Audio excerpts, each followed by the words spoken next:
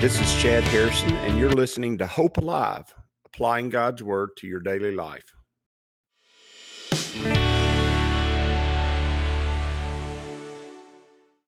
Hi, this is Chad Harrison, and I am the teaching pastor of Lake Community Church and have been serving as a pastor for 25 years. I'm also a practicing attorney. This podcast is designed to help you study God's Word and find God's will for your life. I pray in the name of Jesus right now that God would open up His Word to you and allow you to see Him and to know His will, that you might glorify Him and that you might walk in faith and power each and every day, especially today, in Jesus' name. Good morning. Welcome to Lake Community Church's morning Bible study. We're in Exodus chapter 30, and we're going through, although we did have that little hiccup earlier in the week. And when I say the hiccup, it's not a hiccup. It's just talking about the temple tax or the ransom money. But mainly we're talking about the things that God has set aside for the priesthood, for the tabernacle, how they're to be built. We're just learning about our position, our place. This is an interesting and important aspect of the temple that I think is important symbolically for the New Testament and for New Testament believers, because it's the anointing oil. And he says in verse 22, he says, "Moreover, the Lord spoke to Moses, saying, also take for yourself quality spices, 500 shekels of liquid myrrh, half as much sweet-smelling cinnamon, 250 shekels of sweet-smelling cane, 500 shekels of cassia, according to the shekel of the sanctuary, and then a hin of olive oil. And you shall make these holy anointing oil and ointment compounded according to the art of the perfumer. It shall be a holy anointing oil." And notice he says he wants them to anoint the tabernacle. He wants them to anoint the utensils, the lampstands, the altar of burnt offerings, and all its utensils, the laver, meaning the basin that we talked about yesterday. He says he wants them to anoint all of them. They're the most holy. Whatever touches them must be holy. And you shall anoint Aaron and his sons and consecrate them, that they may minister as priests. And then he tells the children of Israel that this is a holy oil, and it's supposed to be holy throughout the generations, and it shall be poured on man's flesh. It shall not be poured on man's flesh, nor shall you make any other like it according to the composition. It is holy, and it shall be holy to you. Whoever compounds any like it, and whoever puts any of it on an outsider shall be cut off from the people. So this oil was important, and it was important to be consecrated, and it was important to set aside the people. But a lot of times I don't go just directly to the New Testament to deal with this. I try to give you an insight and an understanding, and then allude to the New Testament and allow you to see that. But I think it's important that we go to the New Testament, because the oil that is here is a picture of the anointing of the Holy Spirit. And that is for New Testament saints. It's for believers. We are a holy priesthood. We have access to the throne room of heaven. When Jesus breathed his last, the veil was torn in the tabernacle, in the temple. It was in the temple, but the pictures are both the same. That veil that kept anybody from having access to the Holy of Holies was torn from the top to the bottom, meaning everyone has access to the Holy of Holies that is a believer. Now notice, this is not for unbelievers. It wasn't for the unbelievers. It wasn't for the people that were not a part of the Israel in the Old Testament. In the New Testament, it's not for unbelievers. Unbelievers are not anointed with the power of God. Oftentimes I see people saying this is a tangential issue. It's not the same, but it has a similar result. I hear people say we're all made in the image of God. No, we're not. Adam and Eve were made in the image of God, and then that image was marred in the garden. And so nobody after them is made in the image of God until God gives them the new birth, and then they're back in the image and the likeness of God. That which died in the garden is dead until God gives the new birth and makes you back the way you originally were, until he breathes into you the breath of life and gives you a new spirit, until you're born of spirit, as he said to Nicodemus in John. Until you're born of spirit, you're not in the image of God. You're not. And if you're in the New Testament, not everybody has an anointing from God. Now listen to me, it's not only pastors, it's only believers.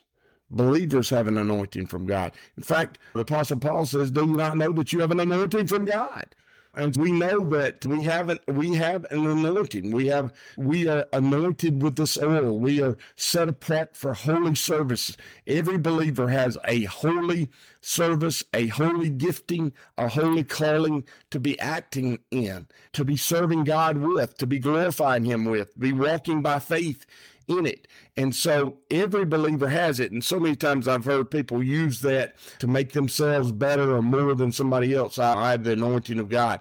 Yeah, you do. And I'd say that person, you absolutely do. But so do I. And so do everybody else you're talking to here that's born again, that everybody that's a believer has an anointing from God. That's why Paul would say, do you not know that you have an anointing from God? You do. You've got an anointing from God. And so for what purpose? The best way for us to sometimes do that is just to go to the New Testament and look and see how anointing oil is used, and it's really used relatively sparingly in the New Testament. Jesus uses it pretty heavy, and it's used in context with Jesus pretty heavy. The first time it's used is in Matthew. In Matthew, Jesus gives us the parable of the 10 virgins, and what does some of the virgins have, and what do some of the virgins not have? Some of the virgins have the oil for their lamps, meaning they have the ability to be the light to the world. And so they have that oil. Some of the virgins don't have the oil. 5 do, 5 don't. 5 use their oil to be that light. That's the whole purpose of having that lamp, is to be the oil, the light of the world. 5 of them do, 5 of them don't. So that's a picture of believers having. Remember, we're the bride of Christ. Each one of us is the bride of Christ. Listen, if it's a little bit uncomfortable for a woman to be the son of God, then it's a little bit uncomfortable for me to be the bride of Christ. But we are. All these things are pictures. Doesn't mean that we're gender fluid. All this means they're pictures scripturally. Okay, they're pictures scripturally of how we relate to God, and they're beautiful pictures. Me being the bride of Christ is a beautiful picture. If you're female, you being the son of God is a beautiful picture. And those understandings are powerful and great.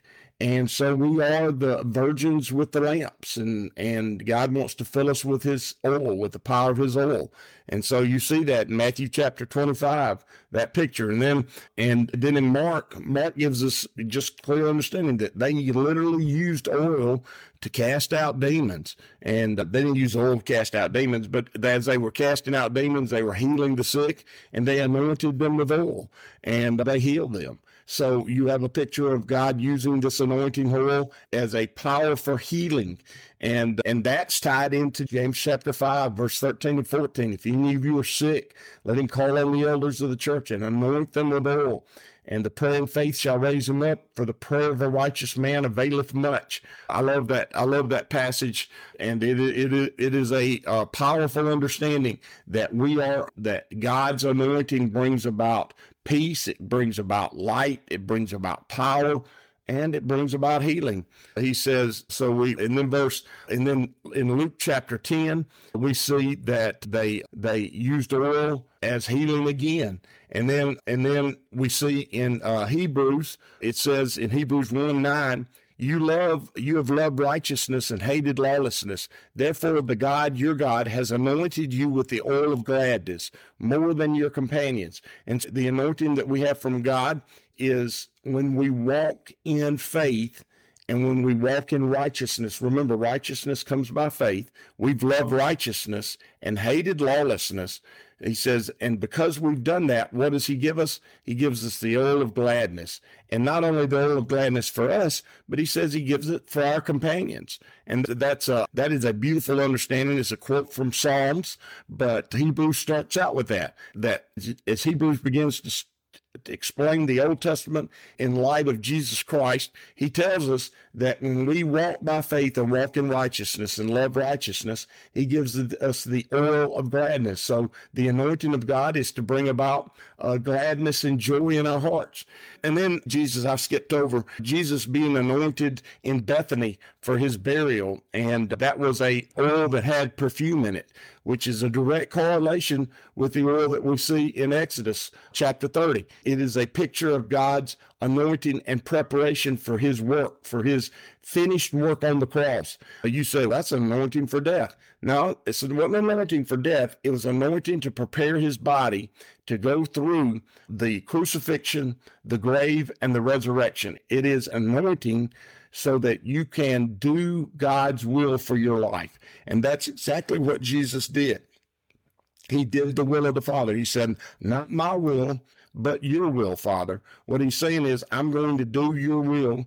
And when he was anointed in Bethany, he told them, don't get on to this woman for anointing me. She has done a good thing for me. She has prepared my body for burial. She's prepared my body for the finished and the ultimate work of man in the world. And you go, the ultimate work of man? Yeah, because Jesus was a man when he went to the cross. It's the ultimate work of God through humanity, more specifically through the man who is God himself, Jesus Christ, on the cross.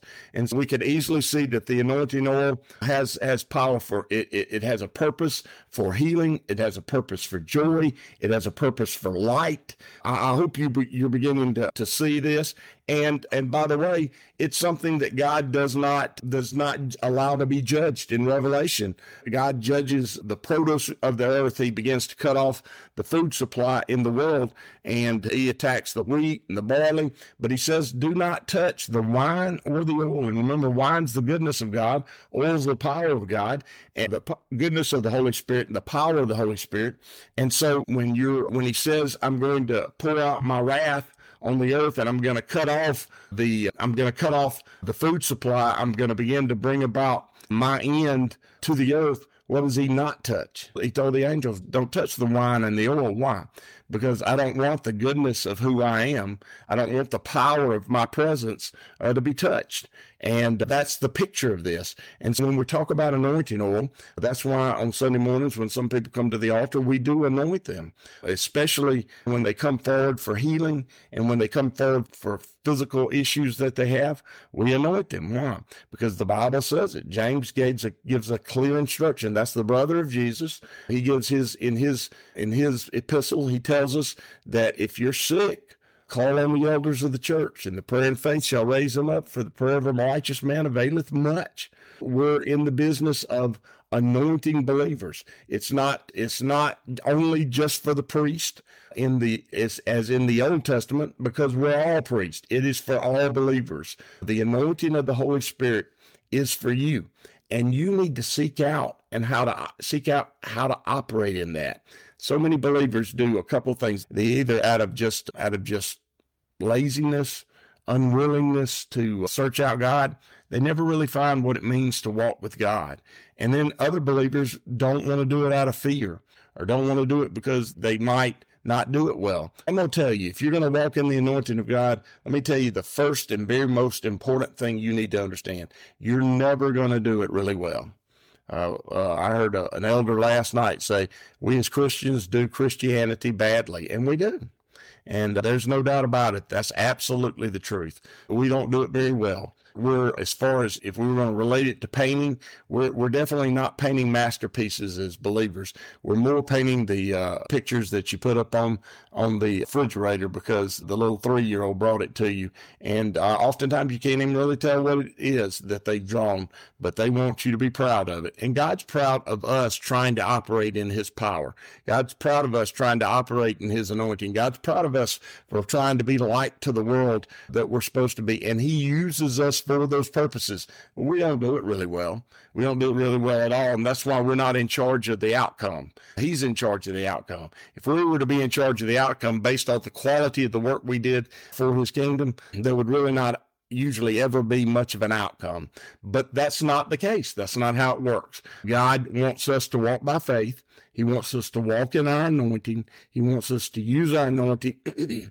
And he comes along and brings the increase, brings the harvest, brings the best that comes from that. That's how it works. That's how his kingdom operates. And if you think that you're supposed to do something really well in order for God to be able to serve God, you're not. What you need to do is start doing what you were called to do. You need to start operating in your anointing. And it's going to bring gladness and joy, and it's going to bring healing and hope, and it's going to bring power and perseverance. And it's going to bring light to the world that we live in. And you're not going to do it well. In fact, sometimes you're going to do it really poorly. And even in those situations, even in that case, God still uses it powerfully to build his kingdom, because you're his child and you're important to him. And he wants you to experience the fullness of who he is, even if you don't do it really well. He wants you to know it. So he's going to supercharge it when you start using it. He's going to powerfully move among us, even though we don't do it. We just don't do it well. I pray that you'll begin to open your heart and your mind and begin to take the opportunity to do things well. I pray that you'll see what God has done and for you, and that you will begin to walk in faith and walk in righteousness, so that you might experience the power that he has for you. I expect that's going to be the case. You wouldn't be seeking it out in this forum if you weren't. And so I pray that it'll be available to you each and every day as you walk with him. As you go today, I pray that the Lord will bless you and keep you, that he'll make his face to shine upon you, and that he will give you hope and peace today in Jesus' name.